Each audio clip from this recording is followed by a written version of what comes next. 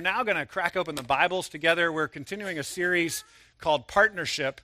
And in this series on partnership, we've been looking at New Testament passages that talk about how the church cooperates together to be partners on mission for Jesus, to be family members. Like, what does it look like for us to be brothers and sisters in Christ, to cooperate, to be members one of another? And so we're trying to understand what that looks like. We still have the partnership forms in the back of the room if you want to sign up to be officially a partner with our church and to try to engage in this with us. This week, we're calling it Partners in the Message.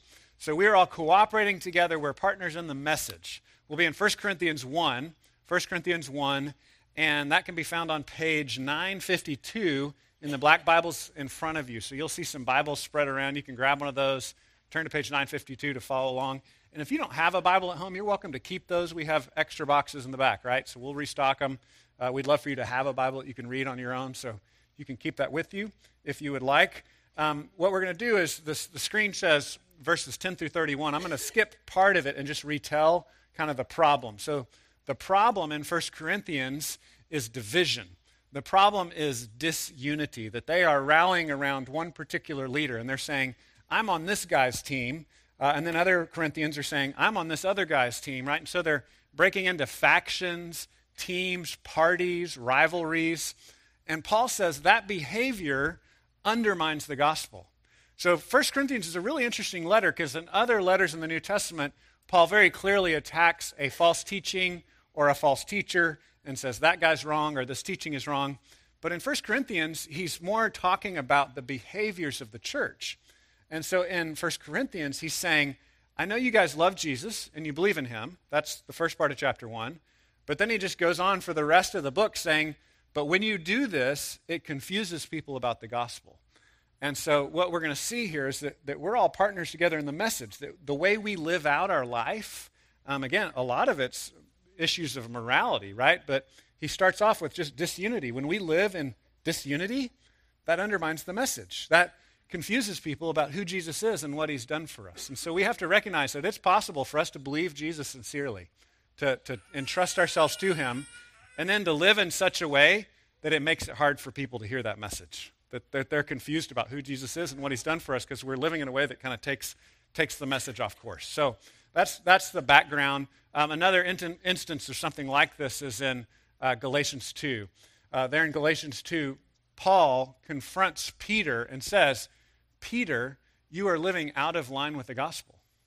Now, of course, he knows Peter knows the gospel. Peter's an apostle, right?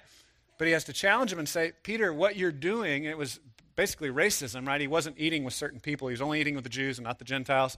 Says, that's not okay. That's undermining the gospel.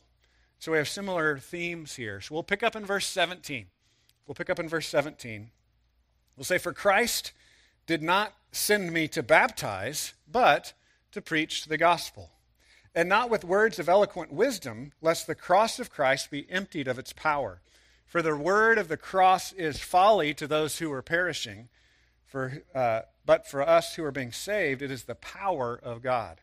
For it's written, I will destroy the wisdom of the wise, and the discernment of the discerning I will thwart. Where is the one who is wise? Where is the scribe? Where is the debater of the sage? Has not God made foolish the wisdom of the world? For since in the wisdom of God the world did not know God through wisdom, it pleased God through the folly of what we preach to save those who believe. For Jews demand signs and Greeks seek wisdom. But we preach Christ crucified, a stumbling block to Jews and folly to Gentiles. But to those who are called, both Jews and Greeks, Christ the power of God and the wisdom of God. For the foolishness of God is wiser than men, and the weakness of God is stronger than men. For consider your calling, brothers. Not many of you were wise according to worldly standards. Not many of you were powerful. Not many of you were of noble birth. But God chose what is foolish in the world to shame the wise. God chose what is weak in the world to shame the strong. God chose what is low and despised in the world, even things that are not, to bring to nothing things that are, so that no human being might boast in the presence of God. And because of him, you are in Christ Jesus, who became to us wisdom from God, righteousness and sanctification and redemption, so that, as it is written, let the one who boasts boast in the Lord. If you're going to boast, boast in the Lord. Providentially, we're coming up on the 500th anniversary of the Reformation. Some of you may be aware of that, church history buffs. So 500 years ago, this Tuesday, right, in a couple days. 500 years ago, Martin Luther is famed for nailing his 95 Theses on the wall of the church door. Basically, what he was doing was he was putting up arguments against the corruption of the church at that time. So just like Paul was challenging Peter in Galatians and saying, your behavior is undermining the gospel, Martin Luther, in a similar way, challenged the leadership of the church at the time and said, what you're doing is undermining the message of the gospel. And so we want to pay attention to the directions that Paul gives us here in 1 Corinthians 1, because he's going to tell us how can we as a body, like how can we as a community partner together to be clear about the message, to be clear about this good news, this gospel good news of Jesus for us. So let me pray for us, and then we'll look at it in more depth. God, thank you for this message. We thank you for the truth of Jesus. We recognize, Lord, that we have hearts that wander from this and that we often do things that undermine the message. So we pray that you would set us right, that you would put us back on course and help us to be clear about it. I pray that your Holy Spirit would open our minds, our hearts to receive who you are and what you've said to us. And I pray this in Jesus' name. Amen. So the first thing that we see as we're kind of moving through this partnering in the message, protecting the message, is the differentiation between the message and the method. So as we look at verse 17, 18, and 19, I'm going to say the message is not the methods. And I just also want to kind of apologize to my wife who teaches grammar. I recognize that that's singular and plural, and that's like not right somehow in the grammar world. But it was just really important for me to say it this way, right? Because we got one message. It's just one message. But there's all kinds of methods. There's all kinds of different ways that we might deliver that message. And we, as followers of Jesus, have to constantly differentiate the two things. We have to say, okay, this is the message of who Jesus is, and then this is how I say it, right? We're saying it in certain circumstances. We're saying it at 10:45 on a Sunday morning in an air-conditioned building in a certain city in a certain language. I'm speaking to you in a certain style. I'm using a microphone. I've got PowerPoint slides. Right? There's all these circumstances that we would say, those are not the message, right? That's just how we've chosen to speak about it. And we choose those things on purpose thinking that it'll actually help you. For some of you, it's a distraction, right? Some of you are like, man, I wish I was outside. It's so pretty, right? Sorry, we're inside in the building. We'll get outside in a minute. But we choose methods because we think it can eliminate distractions and help us to see the message. Sometimes, though, those of us that are followers of Christ, we don't think about it at all. And we just do what the people before us did. And when we keep doing traditions without really understanding the purpose of them, sometimes we can distract from the message itself. There's an old story of a lady who would always cook a roast, and she'd always cut the end off of the roast, put it in the pan, roast it, I guess, do whatever you do with the roast then. And the daughter was asking the mom, like, why do you always cut, why do you do it that way? Why do you always cut the end off? And she's like, well, that's what my mom did. She always cut the end off the roast. And so then the daughter asked Grandma, hey, Grandma, I'm trying to learn how to do the roast, and I see how Mom does it. She couldn't explain why we cut the end off. Why do we cut the end off the roast? And Grandma started laughing and said, well, because my pan was always too short for the roast, right? But her daughter just kept doing that because she just was keeping the tradition, right? And she was missing the heart of the point of cooking the roast. She was just doing a thing that people did, and she didn't know why she was doing it. We do that in church a lot.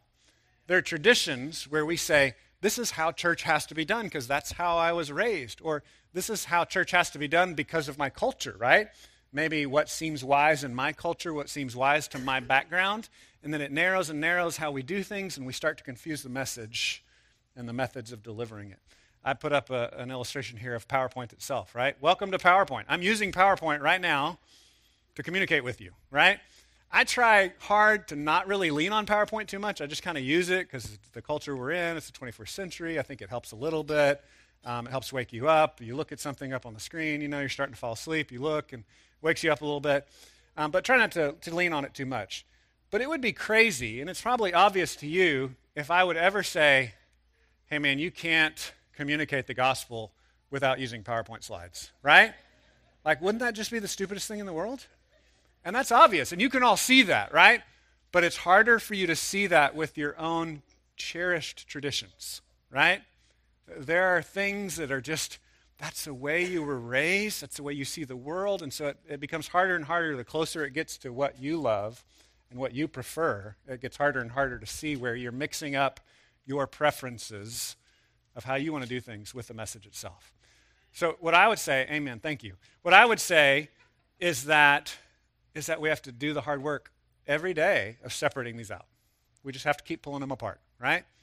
Now, the other side of this is when we understand that the message is not the methods, that doesn't mean that we're able to somehow communicate the message neutrally, apart from any cultural style, preference, or method, right?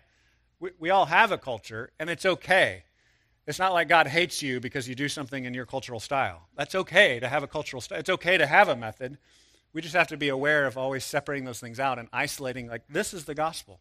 What is the gospel itself? So let me read the text again, and then we'll talk a little more about what is that message. How do we isolate that message itself? So in the text in verse 17, he separates a couple of things out from the gospel. Verse 17, he says, "For Christ did not send me to baptize, but to preach the gospel." So baptism is sometimes called a synecdoche, which is a fancy word for one thing that stands in for a bigger thing, right? So like if I say, hey, I want to talk to all you guys with wedding rings on, what I'm saying is I want to talk to all you guys who are married. Some of you are married, some of you are not, and I'll say wedding ring as a synecdoche, a stand-in for that. Baptism serves that function in the New Testament. It is closely bound up with being a Christian. It's the way we display being a Christian. It's the way we show that to people. But Paul here is separating it and saying it's not the same thing. It's a stand-in for salvation. It's a symbol of salvation. It's an expression of your faith, even, Peter would say, right? Peter says the baptism that saves you, it's not the washing of water. It's a pledge of a good conscience towards God, right? So Peter separates that out, and here Paul's separating it out too, saying these things we do as Christians are not the message itself. We're doing them as an expression of our faith, our allegiance to the message. When we take communion, we're saying, I'm displaying in my heart and my actions that I trust in Jesus. But the message itself is that Jesus died on the cross for your sins, and that he didn't stay dead, but he rose from the grave, proving that he has power over sin and death, proving that you can have resurrection life by faith, by trust in him. So that's the message, and that's a separate thing from all these other circumstances and methods and things that we do. And we have to continually do the hard work of separating that out. Paul here separates that out. It's interesting. Previously, he goes on this rant of like, I didn't really baptize many people. I just baptized this guy. And then, oh yeah, I think I baptized this other guy. I'm not even sure. Like, he doesn't even remember who he baptized and who he didn't. But he's saying it's a separate thing from preaching the gospel. Preaching the gospel is its own thing. And then he gives another separation in verse 17. He says, and not with words of eloquent wisdom, lest the cross of Christ be emptied of its power. So not with words of eloquent wisdom. It's translated probably differently in every translation because it's a tricky phrase in the Greek. It's basically just words of wisdom in Greek, but what we don't get as modern people is all the cultural freight that carried in the first century. Because in the first century, it was much more an oral, spoken culture. It was less of a written culture. And so they, like all of their university schooling, revolved around speaking persuasively. They were obsessed with it in the Greek and the Roman world. They wrote books and books on how to persuade people and how to speak with wisdom. And what that meant often was techniques. It didn't mean wisdom in the biblical sense of we need to be wise and fear the Lord. It meant clever techniques to persuade. Right? So now one question is, does that mean that Paul hated all techniques? Right? That can get confusing because we'll go on and read this. He says in verse 18, for the word of the cross is folly to those who are perishing, but to us who are being saved it is the power of God. For it is written in verse 19, I will destroy the wisdom of the wise and the discernment of the discerning I will thwart. So Paul is saying there's this sense in which the gospel is always undermining the strength of our culture, right? It's always undermining the persuasiveness, the gifts, the strength of your flesh, what you're awesome at. The gospel is always saying what you're awesome at is not enough to save you. That can't save you. You need to trust in Jesus. And so Paul is saying, as a speaker, I must not depend on the eloquence of my words, but the gospel message itself. So the question is, does Paul hate clear communication and persuasive speech? Well, no, he's just differentiating from the manipulation of the day, right?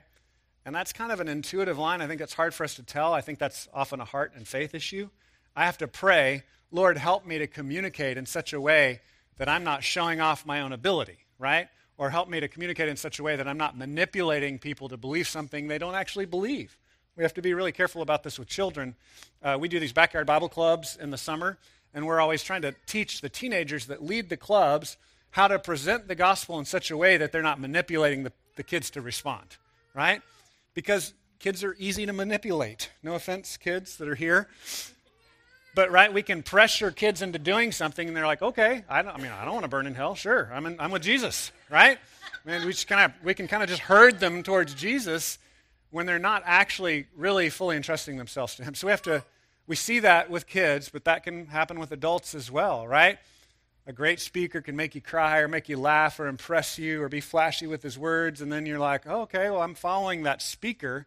Again, the problem that he talked about in verses 10 through 17 was the Corinthians were saying, I follow Paul. I follow Peter. I follow Apollos. And then the guy that wanted to sound really spiritual, he said, I follow Christ, right? And Paul was saying, all of you are wrong because you're dividing up into factions. And of course, it's right to follow Christ, but they were saying it in the spirit of disunity, saying it in the spirit of factions. So Paul is saying, separate the message from the methods. Don't divide up and follow your favorite method guy, right? Like Apollos is classically trained. I like him. Well, Paul is really deep. I like him. Well, Peter is like a down-to-earth Jew. I like that. And they're dividing up according to their ethnic, cultural preferences, their style preferences, saying, I like this, I like that. And he's saying the church should always make our preferences secondary and make the message primary. And again, that's hard work because our preferences are always going to be in the mix. It's not like you just instinctively say, if I like it, I'm going to stop liking it. It's not like that kind of craziness. He's just saying, do the hard work of separating out your preferences from the gospel itself. And when you try to share the gospel with someone, don't try to convert them to your culture. Try to bring them to Jesus. And that's the hard work that a missionary does. And I have bad news for some of you. You're all missionaries, right? Like if you know Jesus, you're a missionary. You might not be called, amen. You might not be called to another country, but you're called to communicate the gospel in an understandable way to your friends and to your neighbors who may not have all the same preferences and cultural likes and dislikes that you have. So do the hard work of separating those things out so you can communicate clearly in a language they understand. And that requires us to look at our preferences. A good thought experiment is to say, if I move to a new country, what of my church tradition would I bring with me, right? Because church traditions are fine and good. They're okay. But there's a way that we can elevate our tradition. And again, I would say our preference. Tradition is just authoritative preference, right? Tradition is just like hardened preferences. There's a way we elevate that over the gospel message itself. So if you're moving to a new country, how would you communicate the gospel in that place? How would you make it clear? Who is Jesus? What is he about? Can you separate those things out? It's a helpful thought experiment. Now just think about the people you know, right? Forget the unnamed foreign country. Think about the people you know. How can I clearly speak the gospel, the hope I have in Jesus, to these people that I actually know, that don't believe in Jesus, without calling them to be like me, right? I love certain kinds of music. I love certain kinds of books. I love certain kind of movies. I'm not trying to convert people to that. I'm trying to convince them that Jesus is for them. I'm trying to help them to see that message of the cross. And that's what Paul is trying to communicate here. So simple gospel. Let's just flip over a few pages to Romans chapter 1. In your Bible, it's the letter right before this letter. Because we're coming up on the 500th anniversary of the Reformation, thought it would be helpful to look at this passage, because this passage in Romans 1 had a big impact on Martin Luther. In Romans chapter 1, Martin Luther began to see clearly that the gospel was about what God did for us instead of about what we do for God. So this is a clarifying place where you see the message of the good news. Gospel literally in Greek means good news. So look at Romans 1, verse 16 and 17. I'll read it to you. It says, "For I am not ashamed of the gospel," or the good news, "for it is the power of God for salvation to everyone who believes." Now that's radical, not just your tribe, right? Again, he's saying it's not just to save people like me, they like my kind of music and live in my neighborhood. It's for everyone who believes. Faith is the thing. You got to trust in Jesus. He clarifies here to the Jew first, but also to the Greek. He's saying for all the nations. Verse 17, "For in it the righteousness of God is revealed from faith for faith, as it is written, the righteous shall live by faith." So the righteousness of God is revealed and given to us as a gift in Jesus. Martin Luther liked to talk about it as alien righteousness. So that doesn't mean Martians, right? Alien just means outsiders, right? So it can mean space aliens. It can mean people that don't live in our country, right? It just means outsiders.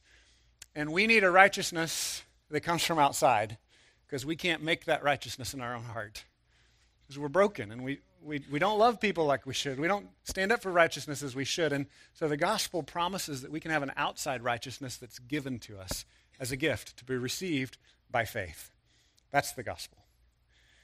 I've been encouraging you guys over the last several months to memorize what is sometimes called the Roman Road. And it's a string of verses through Romans that clarify key points of that gospel message, of that good news. And so I'm going to say them to you again. I want to see your pens moving, okay? Because if you haven't memorized it yet, you need to write these down and start working on it. Because this will really help clarify the facts of the gospel and who Jesus is. Romans 3:23 is a key one. Romans 3:23 says, "For all have sinned and fallen short of the glory of God." All of us, like we've all done that.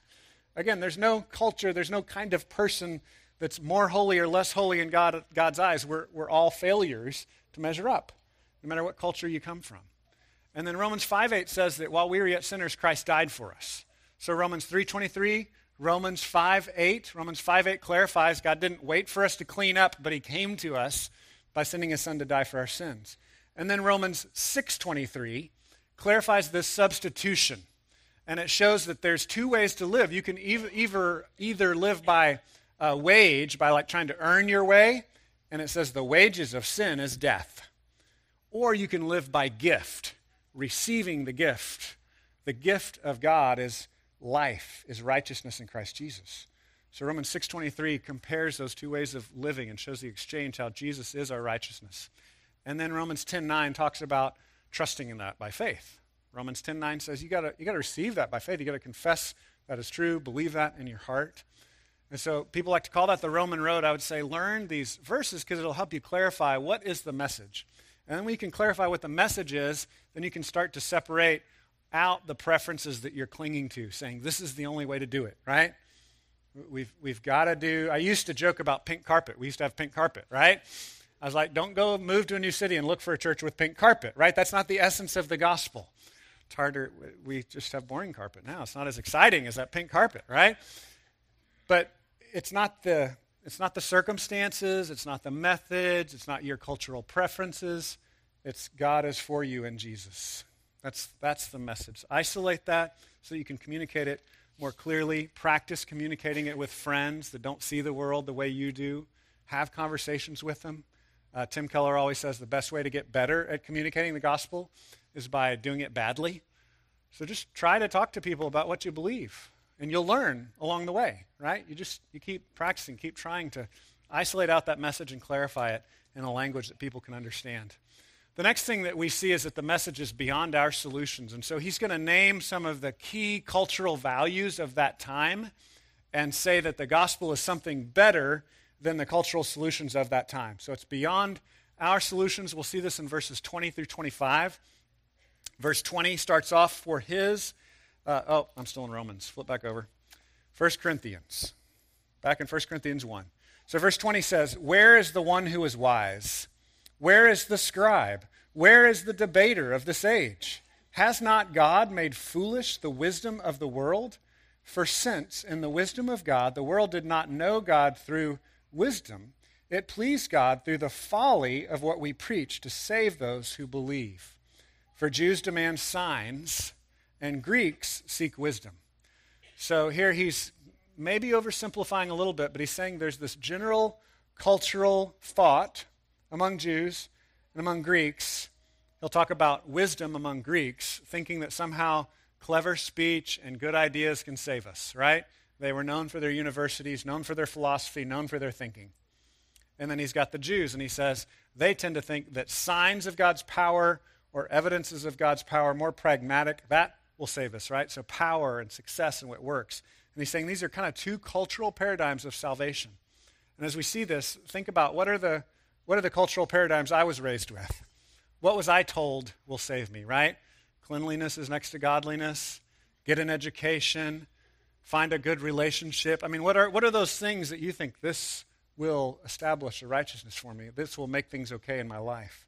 So he goes on and he says, for the Jews, verse 22, Jews demand signs, Greeks seek wisdom. Verse 23, but we preach Christ crucified, a stumbling block to Jews and folly to Gentiles. But to those who are called, both Jews and Greeks, Christ, the power of God and the wisdom of God, for the foolishness of God is wiser than men, and the weakness of God is stronger than men. So there are these cultural values that we have. For them, it was power and wisdom. And he's saying, you can have all the power that your culture can provide, and it's not enough. But in the gospel, you have ultimate power. Power over sin and death by the resurrection of Jesus, right? And then he talks about wisdom. And he says, you can have all the wisdom that your culture can give you, right? You can hit the top. You can have arrived when it comes to wisdom and teaching and learning. And he's saying it's still not enough. God is so far above the strength and the wisdom of our cultures that we recognize we still fall short. Again, remember Romans 3:23, for all have sinned and fallen short of the glory of God. That includes those of you with lots of degrees, right? Those of you with worldly wisdom, you still fall short of the glory of God. Those of you with great power and strength, you still fall short of the glory of God. And that's what he's clarifying here.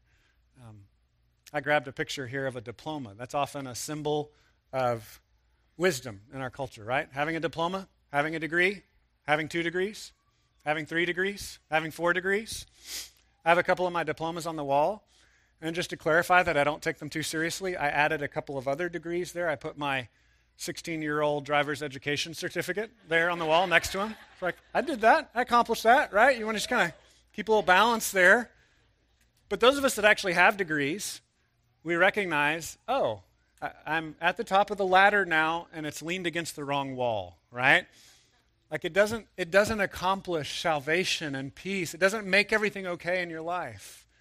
And that's what Paul is communicating here. And again, not that these things are bad, right? It's great to be strong, great to be smart. Do these things.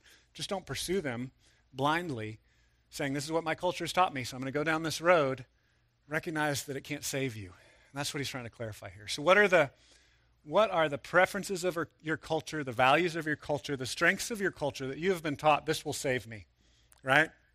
Is it meritocracy? Is it strength? Is it education? Is it deep relationships? What is it? All of those things can be great things, but they can't save you. Only Jesus can save you. And that's what, again, Paul is trying to separate out and saying, this message is beyond our cultural solutions. It's not what your culture has taught you will save you. It's this whole other thing, and it comes from God, and it comes from the outside, and you have to trust in Jesus. You can't trust in your flesh. You can't trust in your strength. You don't throw them out the window. You don't just get rid of them, right? You use your gifts to glorify God, but you don't use them thinking they'll save you. You use them in humble dependence on God, like, okay, God, what's next? What do I do with this? It's not going to solve all my problems, but I think this is the next thing that you've asked me to do with my life. In our own family, we've had to wrestle with this, and I think this is a hard part of doing parenting, right? In parenting, you're teaching your kids to be strong. You're trying to teach them good habits, right? You're trying to educate them. You're trying to help them to succeed in life, and so you're going to give them some worldly wisdom, but you always have to be saying, but this is not enough. You've got to trust Jesus, and ultimately without Jesus, none of this is really going to get you anywhere. And so you see that in parenting, and we see that in our own life, using the gifts he's given us as gifts rather than as sources of salvation. So what is it for you? What's the cultural solution that you might be leaning on too much? What is God calling you to turn from so that you can trust in him? The next thing we're going to see, the last section here, is verses 26 through 31. Here we'll see that the message is for the weak. The message is for the weak. I'll read verses 26 through 31. He says, "For consider your calling, brothers. Not many of you were wise according to worldly standards. Not many of you were powerful. Not many were of noble birth." I'll pause here and just say, Paul's getting a little insulting now, right? He's trying to challenge us, and he's saying, okay, that's great that you want to attain to these great things in your culture, but remember, you were kind of a loser when Jesus found you, right? And so, I would never insult you that way, but Paul is saying it here, and he's saying you didn't have your stuff together. And Jesus came to you in love. And he said, yeah, you're not enough, but I love you, and I'm going to make you enough in Christ. And so remember where you started off, right? Remember, while you were yet sinners, Christ died for you. Remember that you didn't make yourself, you didn't arrive, you haven't solved your problems. You needed Jesus to come in and solve you. So he's appealing to their own life. So he's saying, remember where you started. Verse 27, but God chose what is foolish in the world to shame the wise. God chose what is weak in the world to shame the strong. God chose what is low and despised in the world, even things that are not, to bring to nothing things that are, so that no human being might boast in the presence of God. So we have this kind of wave here of God chose, God chose, God chose. That means that it wasn't you choosing your own salvation. It wasn't you saving yourself. It was a God who came in and said, you're lost, I will save you. And this can be tricky. We saw this some in Romans. You know, people get in these philosophical debates arguing between like Calvinism and Arminianism. And what I would say here is the Bible comes to you as a lost orphan. And it comes to you lost, okay? So forget the philosophical arguments for a minute and say, the Bible is saying to you that you can't save yourself, that you're starving, that you're hurting, that you're on your own, and God came to you and he chose you in love. He loves you. Hear that message. The good news is God loves you. He's come after you. He's grabbing hold of you. That's what he's saying here.